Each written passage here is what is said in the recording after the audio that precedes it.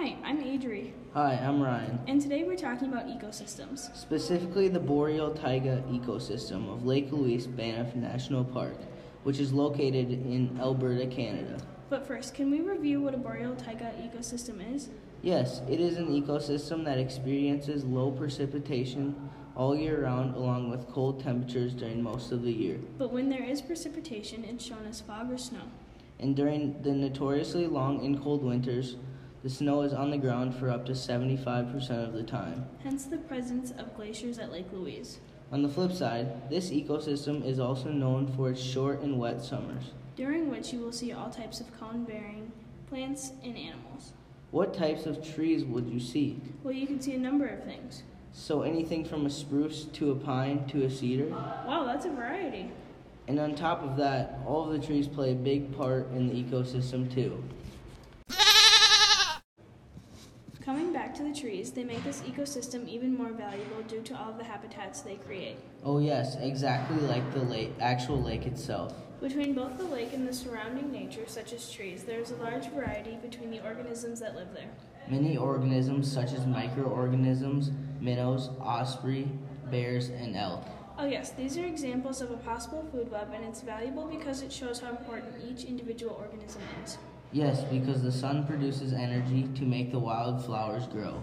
And then the minnows consume the microorganisms. And the osprey consume the minnows. And the bears and elk consume the osprey. And this is just an example of how the organisms are valuable to the ecosystem. Another example again is the habitats they created. They created many different homes for animals and many more listed above. For example, in Alberta, Banff National Park provides a large home for the abundant population of elk.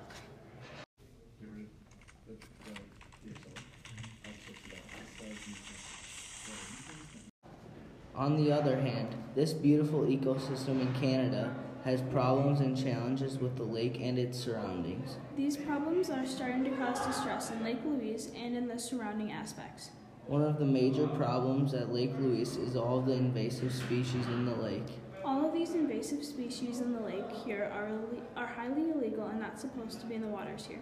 Another challenge of the lake surroundings is that some of the animals are going separate ways, maybe because of global warming. This problem is hurting the surroundings of Lake Louise because some of the animals feed off of each other and need each other for energy. One more problem from the lake is coming from the glaciers, is the runoff. This runoff is going into the lake, causing lake pollution. The downstream runoff is affecting this ecosystem by creating excess gross and unclean water. The last thing that is happening at Lake Louise is a massive production of exhaust from cars. And with that, the mass production of toxic gases is contributing to global warming, which is a dangerous problem for this environment.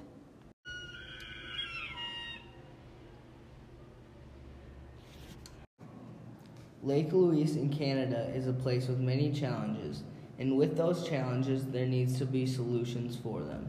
These problems will start to be more evident in the next few years if people don't start to take better care of this area. Maybe for solutions to be more effective, they should put laws into effect to protect this and many other locations. If the solutions are put into place as laws, it will protect this place and keep it a place where people like to travel to. One solution to keeping this place more clean is to stop littering. We should stop littering because not only is it hurting the lake and its surroundings, but it is hurting the whole entire world. However, the biggest issue is the amount of pollution that humans create that are hurting the environment. Carpooling will help with controlling pollution, which has many benefits such as less heat in the atmosphere, a cleaner earth, and higher quality oxygen for all of us.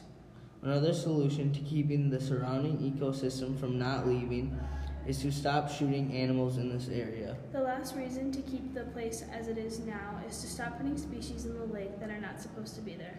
These invasive species are eating the food that other species are supposed to be in the lake need.